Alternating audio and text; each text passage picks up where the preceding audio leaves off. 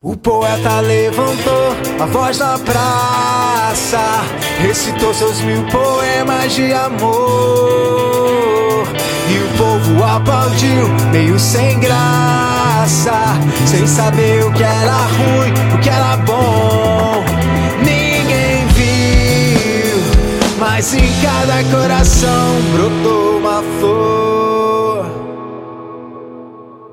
E a flor cresceu forte, enraizada, regada a melodia de um compositor que musicou os versos do poeta. Da flor que germinou, brotou o amor. Ninguém viu, mas em cada verso um homem mudou. E no refrão, a cidade inteira o poeta invocou. Veja a multidão se aglomerando, recitando em uníssono que o poeta canta, sem se importar com o que quer dizer. Veja o povo todo delirando e o poeta imaginando como ia acabar.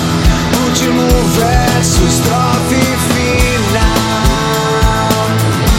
O estrofe final.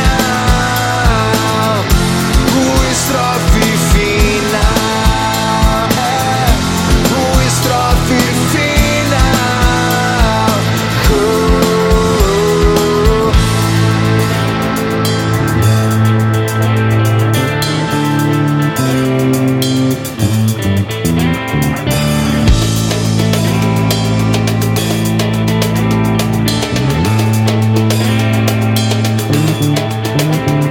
O poeta levantou a voz na praça, recitou seus 1000 poemas de amor. E o povo aplaudiu, meio sem graça, sem saber o que era ruim, o que era bom. Ninguém viu, mas em cada coração brotou uma flor.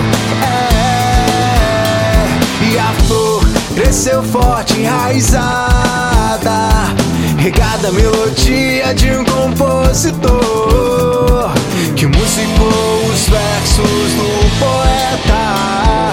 Da flor que germinou, brotou o amor. Ninguém viu, mas em cada verso um homem mudou.